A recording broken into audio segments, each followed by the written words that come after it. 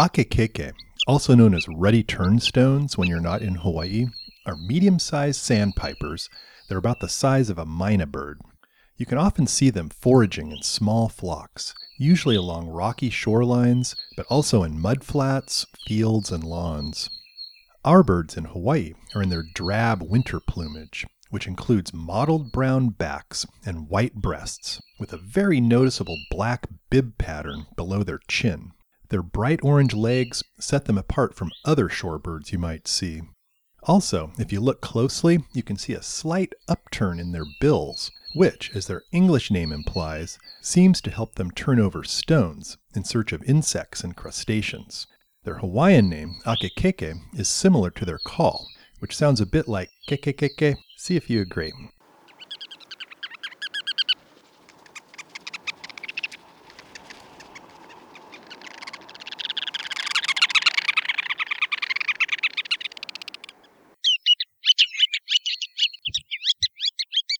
By late April and May, you might notice that most akekeke have molted into their breeding plumage, so they can be more attractive to the opposite sex.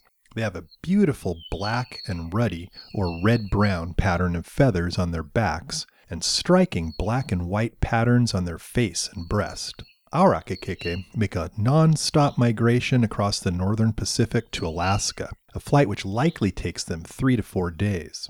Like many shorebirds, they spend the summer on breeding grounds high up in the Arctic to take advantage of abundant food resources during the long Arctic summers. The males and females arrive at about the same time, set up very exclusive territories in the tundra to keep out other akekeke, and they build their nest in a scrape on the ground.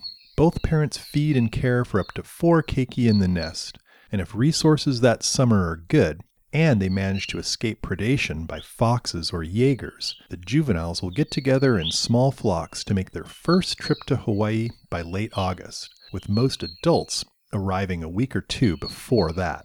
Our akekeke are considered to be an indigenous species, meaning that they're found naturally here as well as other parts of the world.